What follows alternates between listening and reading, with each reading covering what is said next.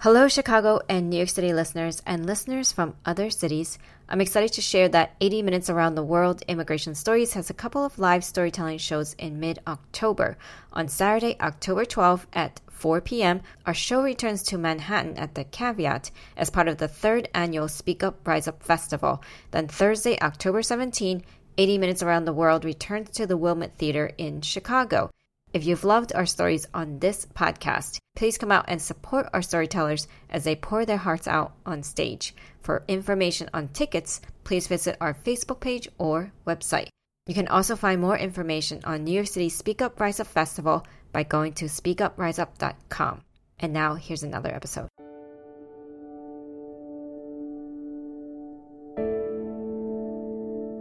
From the 80 Minutes Around the World Immigration Stories, a storytelling show. This is Immigration Stories with Nestor Gomez. Stories and conversations with immigrants, refugees, second, third generations, and allies, where we explore the ideas, policies, and histories that forge national identity, community, and belonging in America. We are your hosts, Angel Ling and Nestor Gomez.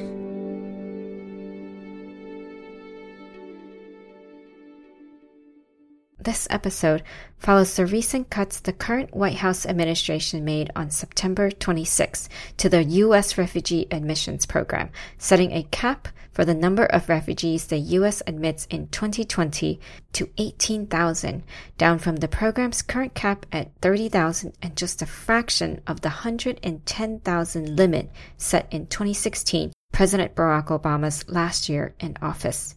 Likewise, on September 26, the White House also issued a new executive order on enhancing state and local involvement in refugee resettlement, which requires state and local governments to provide written consent to the federal government prior to their ability to admit refugee resettlement into their communities. When we witness injustice and discrimination, what actions count and what counts at this political moment?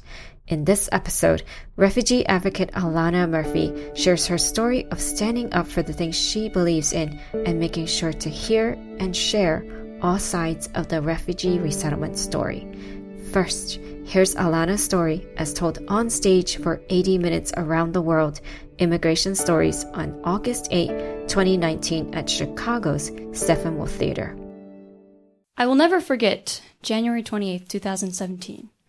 One day after President Trump signed his first executive order entitled Protecting the Nation from Foreign Terrorist Entry into the United States. At the time, I was working with World Relief Chicago as an employment counselor, helping refugees find their first jobs in the United States, in Chicago.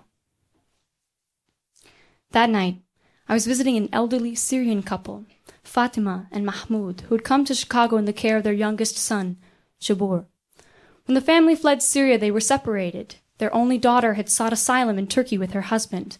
Earlier that fall, there had been talk of their daughter possibly coming to Chicago. At the time, she was 8 months pregnant. And Fatima would tell me how hopefully, inshallah, the baby would be born here in Chicago, here in the United States. After the election that fall, their daughter's arrival was delayed indefinitely.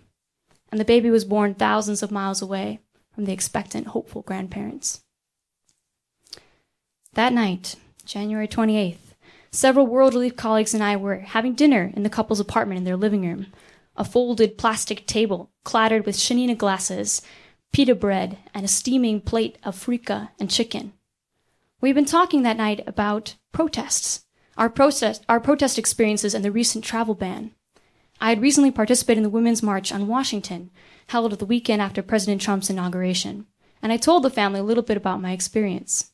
Instantly, Jabor chimed in and he asked, "Were you afraid?" I had to think. Afraid of the police? Afraid of my fellow demonstrators? Afraid of a post-protest government hunt-down with consequences? No. I had to confess that our form of protest was actually an angry, entitled display of power. Power to express yourself without worrying where your words will fall. That day, the only police presence I felt was a black army vet posing for selfies with several of the demonstrators, 2 police officers asleep in their car, feet up on the dashboard. Jabor began to tell us about protests in Syria. He showed us how demonstrators covered their mouth and nose with scarves to filter out tear gas. He described how military personnel began to beat demonstrators, how screaming activists fleeing trampled their own colleagues.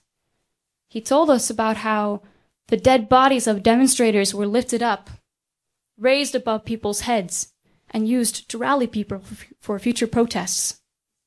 He told us about how when death marched with them, the possible consequences of their actions were never an afterthought. Just then, my colleague's cell phone started blowing up. Protesters had gathered at O'Hare Airport to demand the release of several refugees, and green card holders had been delayed because of Trump's recent travel ban. With every new message and news alert, my colleagues and I, we were anxious to go to the airport and participate in whatever action was taking place at O'Hare. After explaining the situation to the family, surprisingly, both Fatima and Jabor insisted on going with us, Jabor only hesitating to ask if he should bring his scarf for potential tear gas. After rapidly washing the dishes and cramming into my colleague's Prius, we headed to O'Hare. We parked in the economy lot.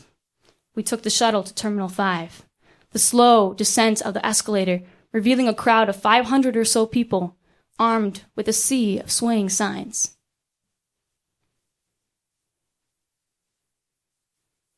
Each of us that night, transported to O'Hare with singular purpose, to demand the release of people that we felt had been wrongly detained, and to support the team of human rights lawyers who were already there working for their release. We stayed at O'Hare until 11:30. We stayed until the legal team announced that every single detainee had been released. We stayed until the crowd of victorious, everyday Chicagoans started to go home. There's not time tonight for me to tell you about the demonstration in its entirety, but there are two moments that I will carry with me forever. The first is of Jabor. After attempting to lead several chants in Arabic that the general crowd could not follow, Jabor started clapping. He led us in clapping chants until our hands were red and stinging. Jabor, unable to express himself in English that night, was a hero, appreciated by the people around him and supported. Later, he told me, "I feel like the protesters, what they say is genuine. This country, it's a remarkable place." He may have lost Syria, but I believe that night Jabor felt that maybe this country could become his own. The second is of Fatima, clapping, nearly dancing, and chanting to herself in Arabic, "Let my daughter come, let my daughter come." I don't believe that anyone that night besides me heard and understood her plea. I don't believe that anyone understood that for her, this was not simply an action of political protest, but a personal preservation. The opportunity to voice the pain she felt separated from her family members, and know that at least in a small way, the hundreds of protesters at O'Hare Airport had her back. They wanted what she longed for. They felt her loss. They wanted to magnify and translate her voice. Thank you.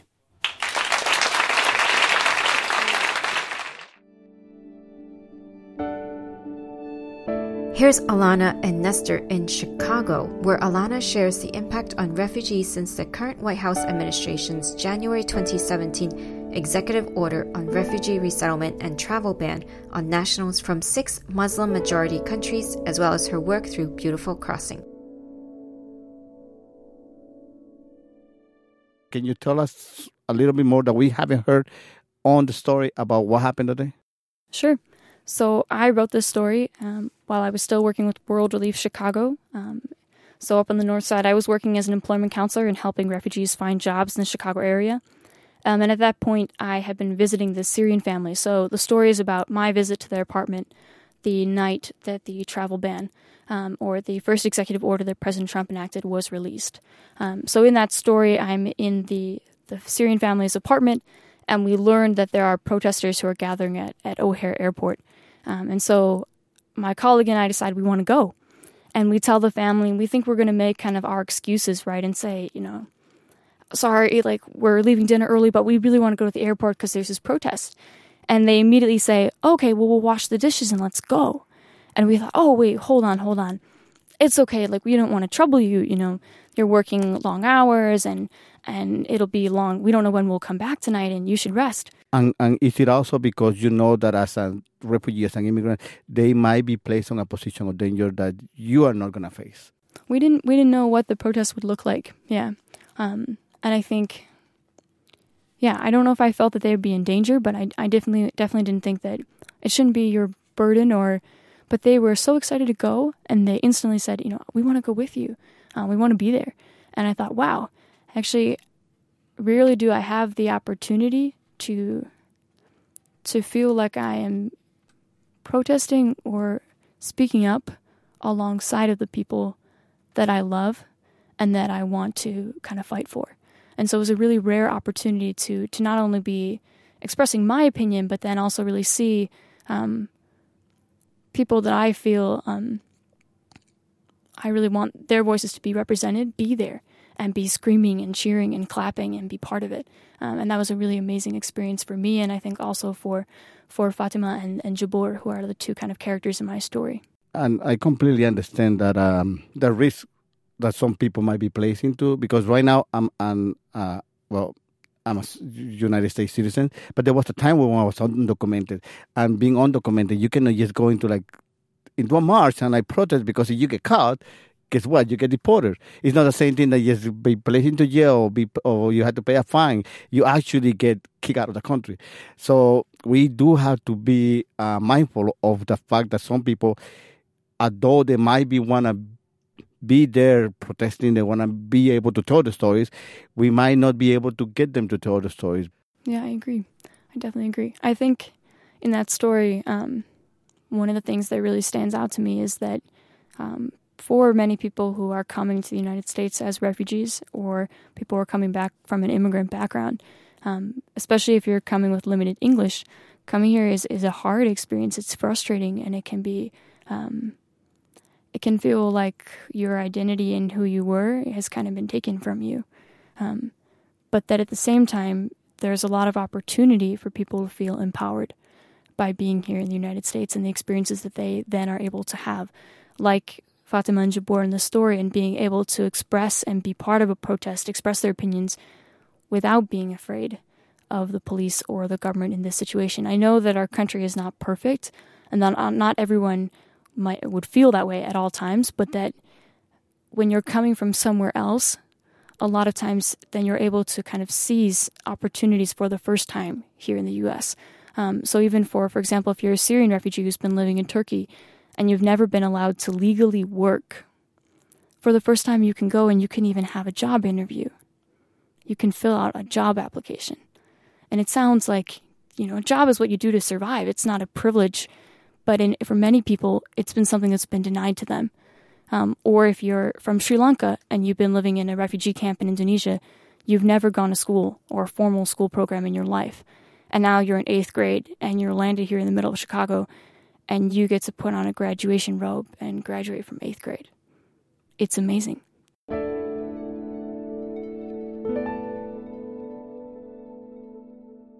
I want to know a little bit about what got you into working with refugees and immigrants.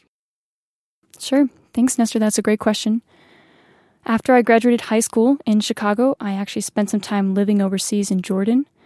And I was trying to learn Arabic, and it's a really hard language. I was really struggling, and I was actually taken in by a group of women who were from Iraq. So they had sought refuge in Jordan, and they were interested in being resettled in Australia. So from that experience, being a foreigner in a country, feeling stupid, not being able to speak the language, feeling like I didn't understand the culture and had no one there who was my family or my friends, and being taken in by a group of people, a group of women who were also outsiders in that country was really a life-changing experience for me.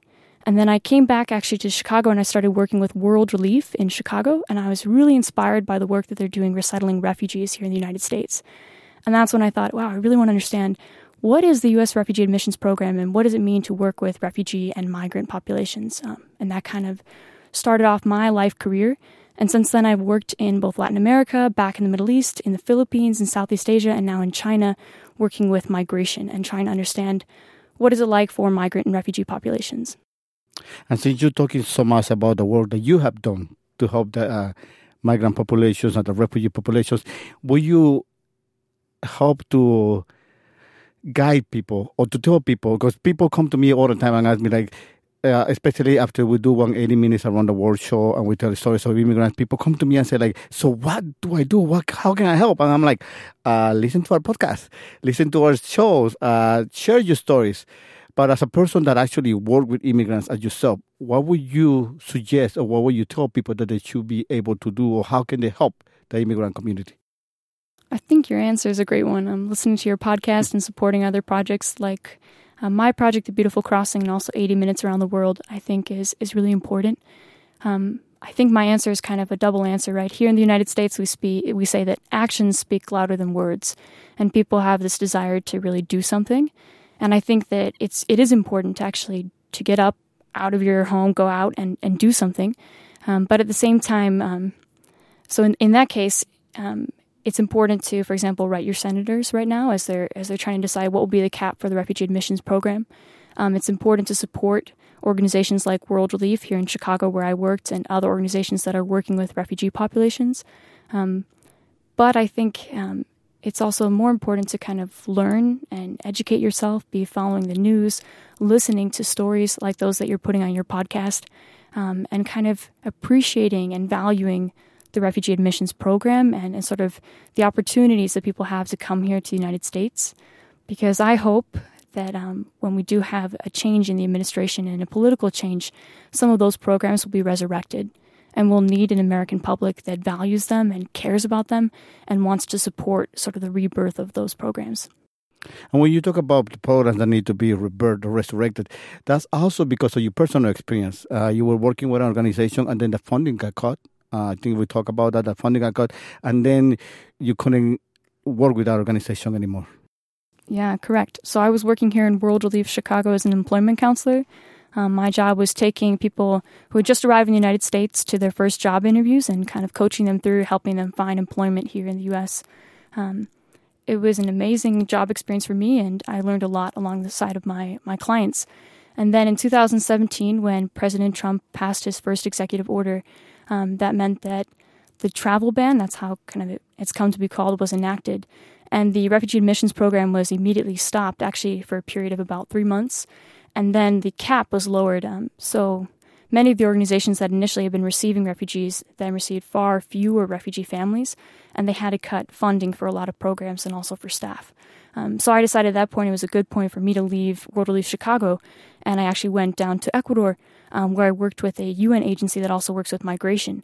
But kind of while I was in Ecuador, I thought, wow, I mean, I wish I was back in the U.S., and I wish that I could be there sort of supporting the communities that I was working with and the families that I first kind of was part of when they were coming to the United States. And I thought about, I really want to do something. And so that's kind of how I come up with the project idea for The Beautiful Crossing. And would you like to tell us a little bit more about your project and what is it about? Because we heard about it a couple of times, and by now people might be wondering, well, that sounds like a great project, but tell me a little bit more about it. Sure. So I started working on The Beautiful Crossing January 2018, so about a year after President Trump first enacted his first executive order, or the travel ban. And I felt that initially, after sort of the refugee admissions program had received sort of these setbacks, people were talking about refugee admissions and they were curious about the program, and it was in the news, it was in the media. But about a year later, it had kind of dropped off. And most people, they really didn't understand that the program had been severely affected, and there were very few refugees coming into the United States, and many of those organizations that were working to resettle families had to close their doors or were about to. And I really wanted to do something to kind of help people figure out what had happened a whole year later, and also provide a platform for refugee families to talk about their experience. So kind of how the political shift and the change in the political environment had maybe made people feel unwelcome. And I wanted to empower them to sort of share their story and their experiences here in the United States. So often I feel like refugees are kind of given two boxes that they can climb into. One is sort of the victim box, and they're asked, so how did you become a refugee? And they're kind of being pushed to justify their experience and use their pain or sort of what they saw to prove that they have a right to be here. And the other box is sort of this villain box. They're seen as abusing the asylum system or abusing the refugee program. They're seen as sort of a detriment to the society or a reason why there are not enough jobs for people. And I feel that so often they're not given any middle ground between these two options. And I felt like I really want to create a project or a story, a platform in which people are able to talk about their experiences going to McDonald's or signing their kids up for school, getting their first job, experiences that all of us have, and then therefore helping people to kind of humanize migration and the immigration issue here in the United States. Yeah, I completely understand the wanting to give people a platform, because that's what our show, 80 Minutes Around the World, and our podcast does. It's a show that we try to provide a platform for other people to tell the stories and to humanize the immigration experience. With your project, A Beautiful Crossings, what is the most important or the most rewarding thing that you learned from the project? It's also a great question. So with my project, I was kind of trying to decide how do I do this and how do I get people interested? I love outdoor extreme sports, so I decided I was going to bike across the United States. Whoa. I don't even want to bike to my work. And you bike all across the United States. That's amazing. So summer 2018, I biked 4,380 miles across the United States. And I stopped in 15 different cities and did interviews with about 60 different refugee individuals about their experiences coming to the United States and becoming new Americans.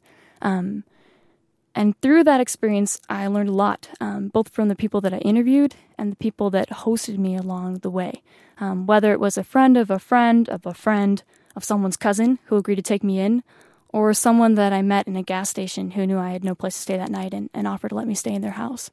I actually think that one of the experiences that was the most convicting or what I learned the most from was how little I really knew about the United States and about rural America in particular. I spent most of my time biking on sort of small country highways, even dirt roads, going through areas where there are towns with a couple hundred people. And I had never really spent a lot of time in that part of the country. My grandparents are from rural West Virginia, and I'd gone out to their farm when I was a kid, but I really couldn't relate or connect with that part of our country because I'd grown up here in Chicago. And of course, as you can imagine, most of the people in those towns are not very pro-immigrant or pro-refugee. So they would pull over on the side of the road and ask me, are you okay? What are you doing out here on your bike? I think a lot of times they're concerned to see a girl biking alone. I was actually going to ask you that, because that's like, as a man, I had the privilege that I don't have to look out for my security as much. As a female, I know that I had the privilege. In your case, you're a woman riding through the United States all by yourself. That's quite an undertaking. It was a good adventure for sure. And in many of those cases, people, their main kind of entry point was concern for my safety. And then it would kind of be, well, that's kind of cool that you're biking. And then they'd say, well, why are you doing it? And I would bring up Beautiful Crossing and the project that I'd created.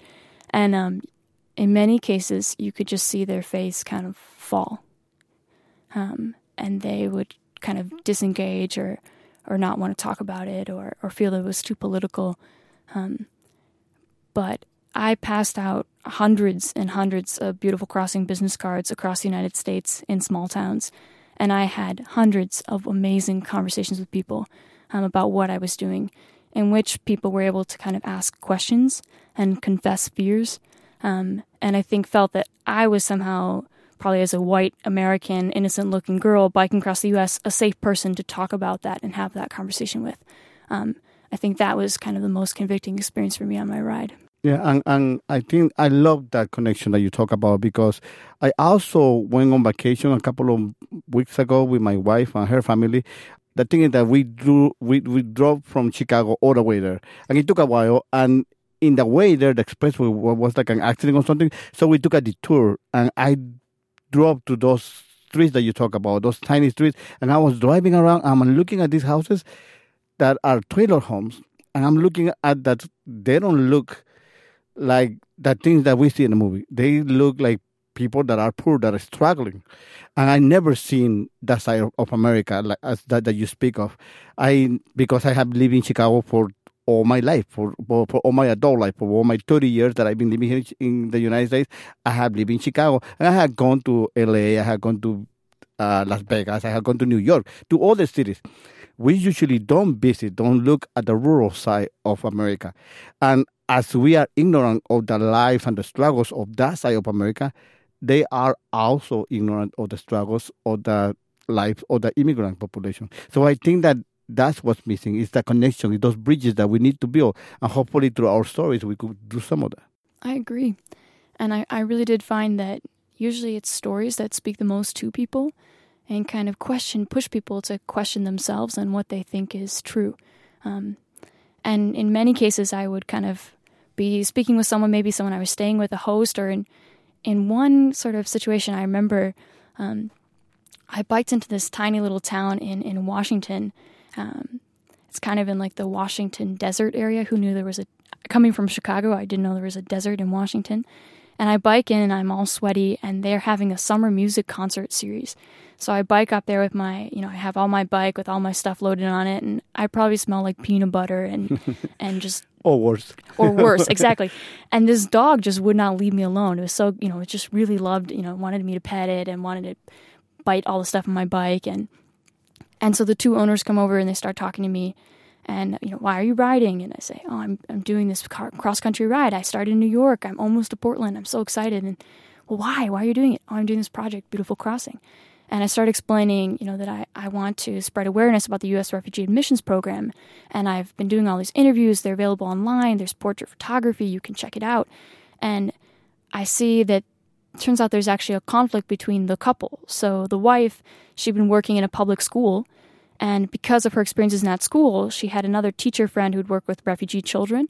And so she felt that I understand a little bit what the experience is like for people who are coming to the U.S. and I can empathize with them. Whereas her husband was much more conservative and really felt that this program is a danger to our country and I don't want to, support it. And so I kind of felt that there was this tension and there was this opportunity for me to kind of talk about it and how was the program started, right? And what's the history of the program? And, actually it started post-World War II. You had, Jews who were coming from Europe to the United States and local churches who decided to sponsor them and help resettle them. And then later, during the Vietnam War, the U.S. government formalized that program and created a formal opportunity for people to come. And they actually contracted some of those church organizations to help support people. And we talk about that and kind of different people groups that have come to the United States and how do organizations support them when they come, and we help them get jobs and families and helping them register their kids for school. And you could see that the husband's kind of mind was changing. And then later he actually posted on his personal Instagram and tagged me and tagged my project in it saying, I met this girl on her bike and she changed my mind. Oh, that's so wonderful. And the fact that he wanted to share that with his kind of voice that opinion on social media in an environment where often our friends are so, if you are in with one social bubble or another, you really don't want to speak out or express an opinion that's against your other, the other people in your social circle. Or sometimes it's difficult. Sometimes you do express an opinion and you get this counter opinion, and it becomes it's no longer an exchange of opinion, but it becomes an argument, and things could escalate really fast, especially in social media. I had so many examples of social media arguments on Facebook, on Twitter, that things just get out of hand, and people are afraid to get into this conversation because sometimes,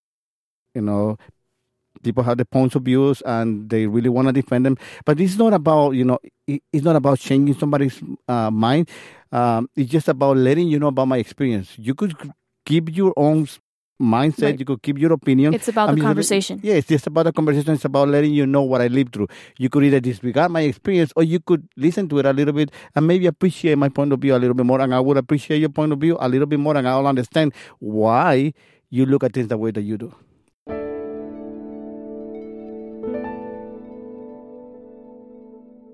Are you going to continue with Beautiful Crossing? So right now I'm actually working on sort of the last set of interviews. So I speak Arabic and I also speak Spanish, so I have a couple interviews that are in those languages. But I need to hire a couple translators to help me with Dari and Kiswahili and a couple other languages that I don't speak. So I'm working on that last final set.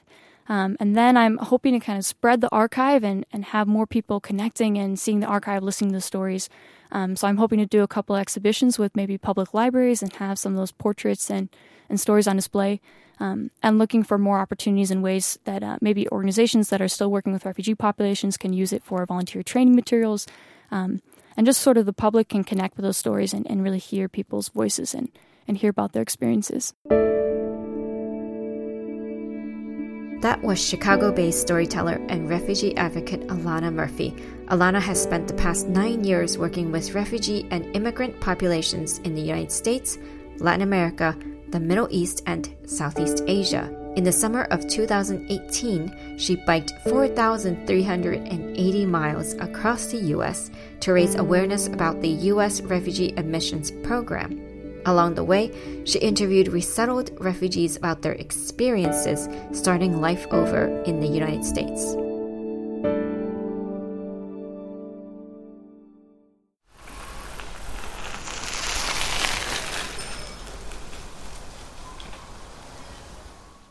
Because we love Alana's work so much, we share here a clip from an interview captured by Alana on her cross-country ride.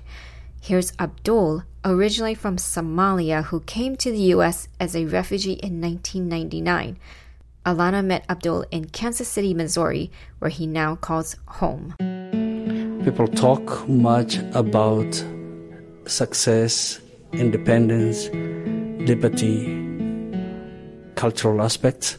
But I will say the best thing that I have learned from this country that no any other nation have it is the Constitution, whereby your rights is defended. It may take years to defend it, but you have that opportunity to defend your speech, to defend your right to liberty, and to be who you want to be. Yes, somebody can say, oh, we don't want hijab, oh, we don't want these Muslims.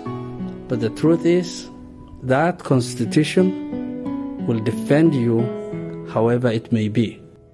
One of the things that I have been thinking, and in fact I will be doing the plan right now, is how to pay back to United States.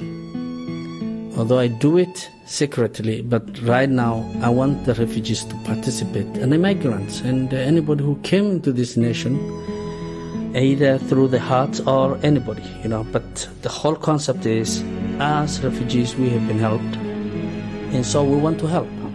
And so now we are starting a food and kitchen, and we want to start it small and then elaborate it. And we are starting with the veterans right now.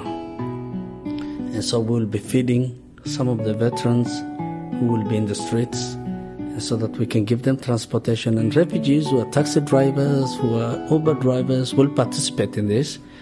And so whoever who wants will be driving from there. The food will be prepared. So we're starting with veterans, and as we grow, we'll be putting more people. You can listen to Abdul's full story and other stories captured during Alana's journey at beautifulcrossing.com. While you're there, please click on the donate button to learn how you can support the remaining translation work to help complete the Beautiful Crossing archive. Immigration Stories with Nestor Gomez is a production of 80 Minutes Around the World Immigration Stories.